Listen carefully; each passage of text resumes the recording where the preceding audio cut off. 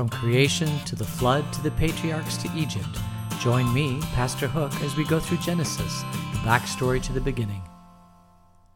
We are in the story of Jacob, and Jacob's going to wrestle today. And just to set the stage for where we are, we're in Genesis chapter 32.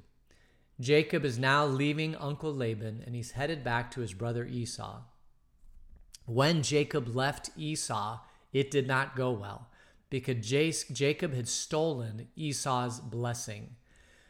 And Dad Isaac gave a blessing to Jacob that was flourishing and beautiful and wonderful. May the world be your oyster. And then he gave a blessing to Esau, which was really not a blessing at all. And Jacob hightailed it to Uncle Laban. It wasn't supposed to be for a long time, but Jacob stayed there 20 years. And I was thinking about this. I wonder if the reason why he stayed 20 years wasn't just because he was working for Uncle Laban and getting his two wives, Leah and Rachel, or maybe he just didn't really want to go back and face Esau.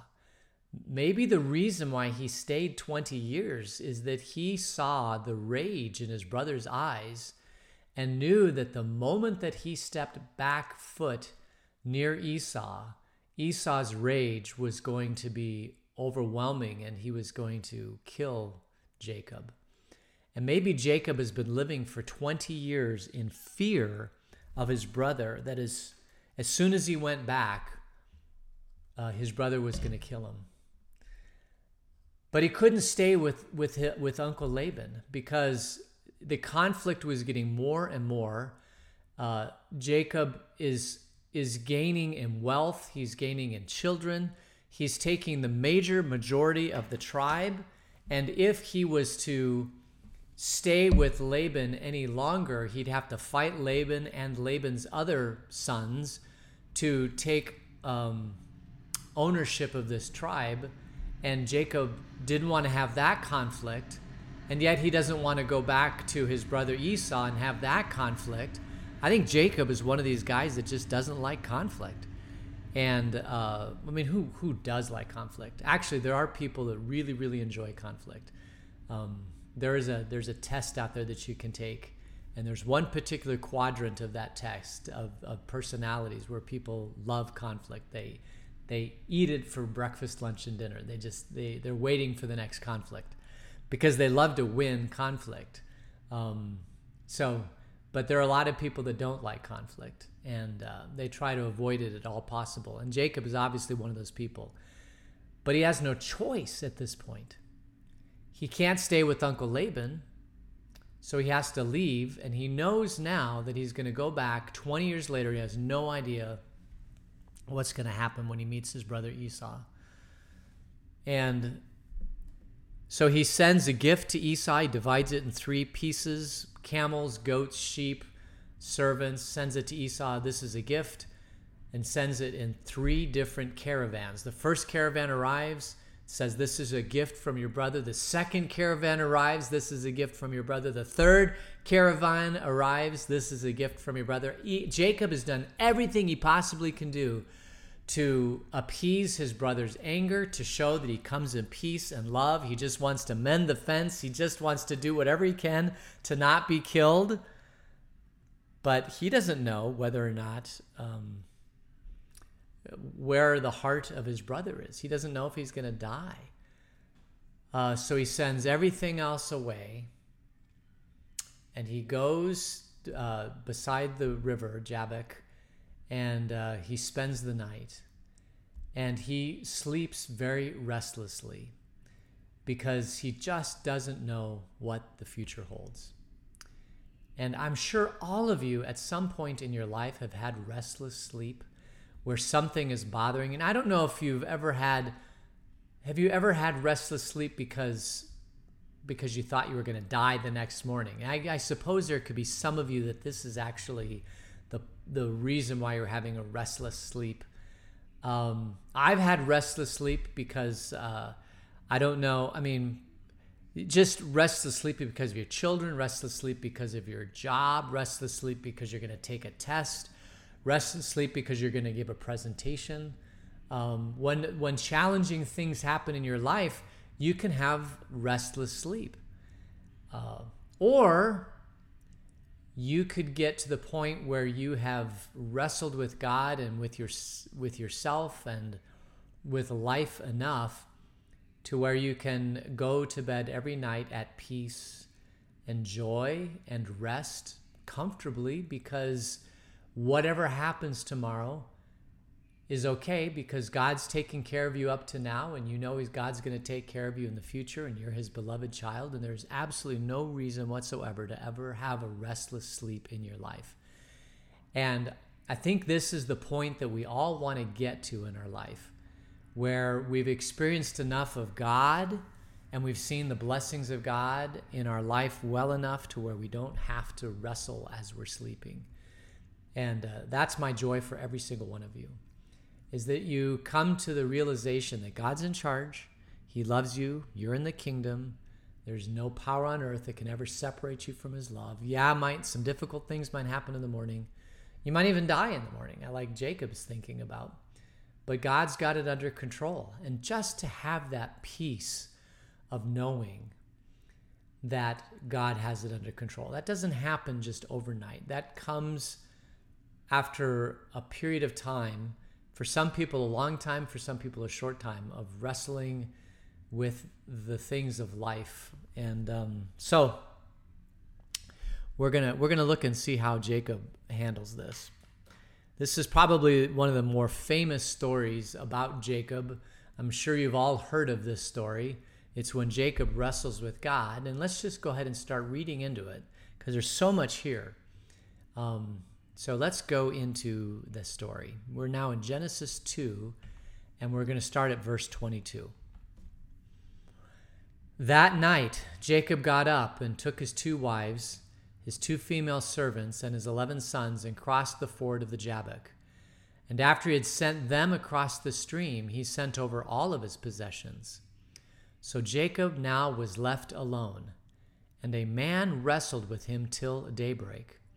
When the man saw that he could not overpower him, he touched the socket of Jacob's hip, so that his hip was wrenched as he wrestled with the man. Okay, we'll just stop right there. So now we see that Jacob is alone. He sent everything that he owns, his servants, his wives, all the possessions, over the Jabbok. And then now he has remained, he sent over his possessions. He's remaining on this other side of the stream. And now Jacob is alone. And now Jacob is going to wrestle with God. Now, allegorically, you could say this is that Jacob has all this fear of the unknown, of the future, and so he's wrestling with God. Allegorically, he's wrestling, but as you see, this story is referenced later, not only in the prophets, but in the New Testament. And it's clear that Jacob is actually wrestling with a physical human being. That is what this story is showing. And I like the idea of Jacob just wrestling with God, so powerful of a wrestling that it feels like a human being. But in future looking at this from the prophets and from the New Testament, they all take it as Jacob wrestling with a physical person. And that becomes one of the questions. Who is this physical person that Jacob is wrestling with? Is it an angel? Is it God? Is it Jesus? And different people have different interpretations of that. We might get back into that. I like it as simply wrestling with God, because there have been so many times in my life when I have wrestled with God, it's not necessarily that I'm afraid for the future, although that can keep me awake at night, but just wrestling with God for various questions about life, like, why have you placed me in such a situation? And why are you calling me to do things that I don't want to do? And, all these things that cause me to lose sleep, I see that as wrestling with God. And I'm sure you see the same thing. And I think it's healthy for us to wrestle with God. If there's anything that comes out of this story, I would like you to consider that anytime you wrestle with God, it's a good thing. anytime you hold on to God and say, God bless me, help me understand this situation, wrestle with me, I think that's a good thing. And when you wrestle with God, you are changed. In Jacob's case, this man wrestling with God touches Jacob's hip, so the hip is wrenched and it hurts. Now, I guess I could do the fascinating thing is that even to this day, Jews do not eat a certain ligament or tendon that comes off of the hip bone. It's part of the sciatic nerve, and they've got a name for it. It's like the Gad Hadid or something. I can't remember what it is, but there's this particular nerve-ending tendon that comes off of the hip, and they actually don't eat that of any animal. And the reason why they don't eat that, right? It's like, Father, why do we not eat that particular portion? And he'll say, well, I would tell you, son, we don't eat that because there was a time when Jacob was wrestling with the angel, and the angel touched his hip, and it basically destroyed this ligament. And I mean, that's one of the great things that I love about the Jewish faith, is that everything is a reference to some biblical story. And you can just imagine around the kitchen, mom preparing some animal that it's going to be cooking for dinner, and she very carefully cuts out this particular tendon, sets it to the side, and says, and the kid's like, Mom, why did you do that? And she says, well, let's take this to the dinner table, and at dinner tonight, let's have Dad tell the story about Jacob. And so they would prepare the dinner, and then they would set this, and I can see the father retelling this story about what happened with Jacob. And that is one way. I mean, I love the idea of every time you have a dinner that there's some reference in that dinner that reminds you of some scriptural reading, because or some story from the New Testament. And I love how beautifully the Jewish people have done this, and they've done it for years. Jesus would have done this, would have been a part of this type of thing. And because when you're in a culture where the main thing of the day is the meal of the day, right? The one meal where you're all going to get together and just enjoy the blessings of God and the fruits of God and the fruits of each other. I mean, we have meals that last, 5 minutes. When you have kids around the table, you're lucky to make it stretch to a half an hour because there's all these different things going on. But when you were a Jewish person having a meal together, you wanted that meal to last as long as possible, because it was during that meal that you had fellowship and joy, and it was the blessings of God. It was a foretaste. The meal was a foretaste of the banquet that happens in heaven. So the Jewish people do not eat that hip part. So Jacob now is wrestling with God, and the man wrestled and touched his hip. So let's continue reading in verse 26. Then the man said, "Let me go, for it is daybreak." But Jacob replied, "I will not let you go unless you bless me." And the man said, "What is your name?" "Jacob," he answered. Then the man said, "Your name will no longer be Jacob, but Israel, because you have struggled with God and with humans and have overcome." Oh man, I find this fascinating. So, Jacob is struggling. This struggle isn't just with God. It's struggling with God and humans. Jacob is really having a night of struggle. He's struggling with God, of course, because God, why have you put me in this situation? Are you going to bless me? Are you going to continue to let my descendants be as numerous as the grains of sands on the earth? Why am I in this situation? Why do I have to wrestle my brother? Why do I have to go back? But the angel is saying, you've struggled with God and you've struggled with humans, and so I'm going to change your name. He who struggles, right? Jacob is going to be Israel, struggles with God. And so the name Israel actually means he who struggles with God, or the one that struggles with God. So the whole nation of Israel is named after Jacob, after he wrestles with God and after God changes his name from Jacob to Israel. So whenever you hear about an Israelite, or ever you hear about Israel, the nation of Israel, this nation is basically the nation of Jacob. And he was named Jacob at this point next to the Jabbok River. and the name means struggles with God. So, and I love this too. The whole nation of Israel is a nation that struggles with God, and I guess you could even say struggles with man. It is a nation that struggles, and we certainly see this even to today, that it's a nation that struggles. They don't seem to ever be at peace. They always seem to be like Jacob by the Jabbok, trying to find ways to survive in a world where people are always against them. Of course, the blessings that we believe as Christians is that through Jacob and through his descendants came Jesus, who was the ultimate satisfaction and end of struggle between God and man. And that's what we cling to, is that Jesus is the personification of that struggle, and how we became at peace with God because God became flesh and dwelt among us. And now there is no longer any animosity between God and man because of Jesus. But Jacob struggles with God in front of the Jabbok. So that's where we are. And then, as I mentioned, is this God? Is this an angel of God? Here it's called an angel.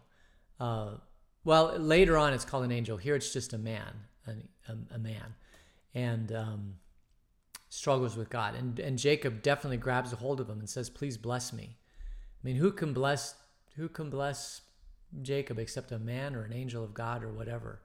Or maybe it is a pre-incarnate version of God. Maybe it's Jesus come in the flesh pre-incarnately to wrestle with Jacob. That's what a lot of Christian commentators believe, that it's actually Jesus himself that came in the flesh as a pre-incarnate representation of God and wrestles with Jacob.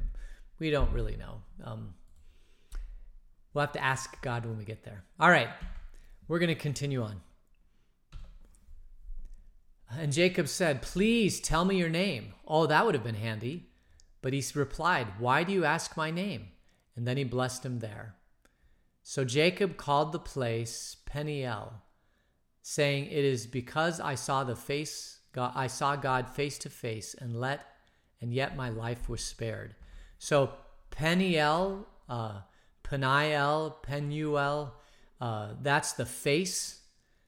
Pen is face. El, of course, is for Elohim, or El, which is God, face of God. So Jacob calls this place Peniel because it is the face of God. It is because I saw God face to face, and yet my life was spared. So Jacob felt that wrestling with God could have potentially taken his life, but he wrestled with God. Now, just to make it clear, I think there are times in our life, and I can think of many of them, where we wrestle with God all night because we have a major decision to make. We have a major surgery coming up. We're thinking about something. This would happen to me in the workforce when I was younger, working as an engineer, and I would have a meeting with the client and the project wasn't going well, or something happened and I have to have a meeting with the client and explain, this is going to cost you more money, or it's going to cost you more time, or this is a major thing that we didn't expect, and now it's happened. And those are times when you wrestle because you don't know how that meeting's going to go. Now, some clients were well funded and they could take the monetary part in stride, but they really couldn't take the schedule part. And so you might negotiate to add more money to the project so that the schedule was maintained. I always found out in engineering projects, there were three things. There was schedule, quality, time, quality, and money. And it was a three-legged stool. And if you held the two of those legs constant, the third was dictated for you, right? So if there had to be a schedule, and if there was a particular budget, then if those two had to be held in check, then the third one that would be at variable was the quality. And sometimes the quality wasn't there. If the quality was important and the cost was important, then the schedule would get thrown out the window. If the cost was important and the schedule was important, the quality would get thrown out of the window. If the quality is important and schedule's out the window, then your cost is going to, those three things are immovable things that interplay. And once you set two of them, the third one, it gets dictated by itself. Always. There's no other way around it because the three are interrelated. Don't know why I brought that up. Man. Oh, because sometimes then you'd have a meeting with the client and you'd say, okay, here's the situation. And you'd have to negotiate with the client which of those three legs is going to get thrown out of the window, because one of them is going to get thrown out of the window. Or the client might throw you out of the window, which happen periodically from time to time. But sometimes, especially when you're younger, you would wrestle overnight. But over time, you realize that this is just the way projects work, and there's, it's going to be uncomfortable. It's not going to be fun, but you got to embrace it, because the happiest client is the one that gets told early and often how things are going in the project. The unhappy client is the one that gets blindsided the day the project is due and say, oh, by the way, it's delayed a month or 2 months. That's when you get the unhappy client. So you got to learn early on in the field that I was in to be upfront and honest and as possible with these clients. But that did cause me to struggle a lot when I was younger. And I would go to bed and wrestle with God. But a lot of the wrestlings I had with God weren't necessarily work-related or family-related. My major wrestlings with God have been with God himself. Like when he did something in my life that I didn't understand, or when there was a death that was unexpected and I was angry about, when I was deciding about major career choices, when I was deciding whether or not I could trust God. I think the first time I wrestled with God, I was in high school. Now, I had been baptized in 7th grade and believed that God existed and that Jesus was God and that he was the salvation of mankind. But, that was 7th grade. Then you start to mature and you start to talk to other people and you start to see different worldviews that maybe you hadn't seen before. And you have to, for me, this is just me, I remember once at a retreat and I was just spending time alone with God, like, God, do you exist? Do you love me? Do you care for me? Are you worth me spending the rest of my life saying that you are going to be the central aspect of my life, that seek ye first the kingdom of God and the rest shall be added unto you, Matthew 6:33. Should I put you first in my life? Now, I'd already, been baptized. I already said that God was first in my life. But there was a time, I think, it was a high school retreat. I was a sophomore. And I remember being out on this youth retreat, alone in the wilderness, just contemplating God and asking myself more than God, am I going to put you first in my life? Are you going to be the main thing? And hearing clear and loud from God, yes, I am worth being the main thing. And then I was at peace for that, and have been at peace for that ever since. Because faith is a hard thing, but at some point, God fills you with the faith necessary to move forward in life. And I just remembered as clear as day. Remembering wrestling with God at that particular moment, saying, God, you're going to be the center part of my life from now on.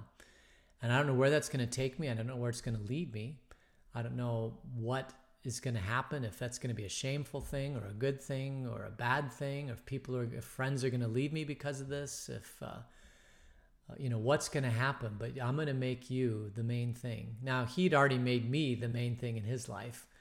But this was I still remember it was a monumental time in my life. And that wrestling with God has been the center point of my life pretty much ever since. And it will be the center point of my life for the rest of my life, and which will never end because I'm in the kingdom.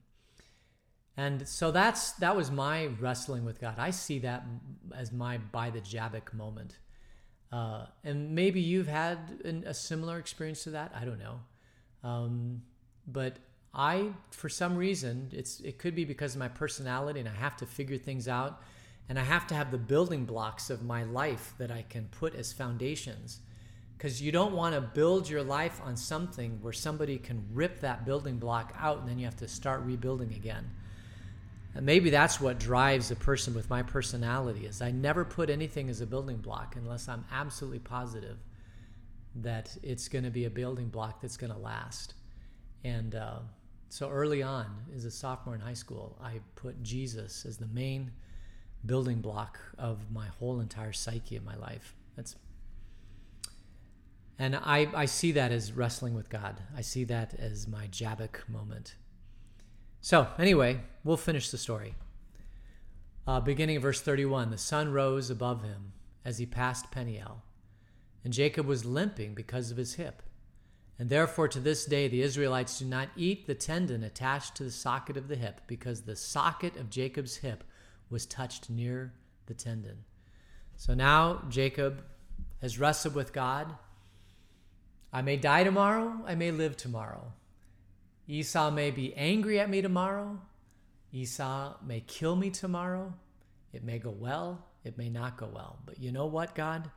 We wrestled and you touched my hip, and I am changed permanently because of this encounter with you. And I got to believe that Jacob has accepted whatever fate accompanies him, and he doesn't know what's going to happen, but he knows that God's with him. And every time Jacob walks with this limp in his hip, he'll remember that God is with him. Because when you encounter God, you are a changed person. It stays with you. It may not be a sciatic nerve in the hip. It could be something else. But when you have a deep down encounter with God, these are things that stay with you for the rest of your life. Another way you could look at this is you could call it a kairos moment. It's from Mark 1:15, where Jesus said, "The time has come and has now come. The kingdom of God is near. Repent and believe." And the kairos time is not a chronological time, which would be chronos. It's a kairos time. It's a moment in your life when God comes into your life and you wrestle with him and you struggle with him, and then you come to a belief that now I'm going to do something differently. Now I have the confidence to do something differently because I've struggled and with God. We call those kairos moments. These epic, E-P-O-C-H, epic. All right, so may you have kairos moments every day of your life. And may I have kairos moments. May we wrestle with God every day, big times, little times, and may we just struggle with God. I guess of all the things, you'll run across everybody, every once in a while you'll run across somebody that says, I don't believe in God. And the reason why most atheists don't believe in God, a lot of them are because they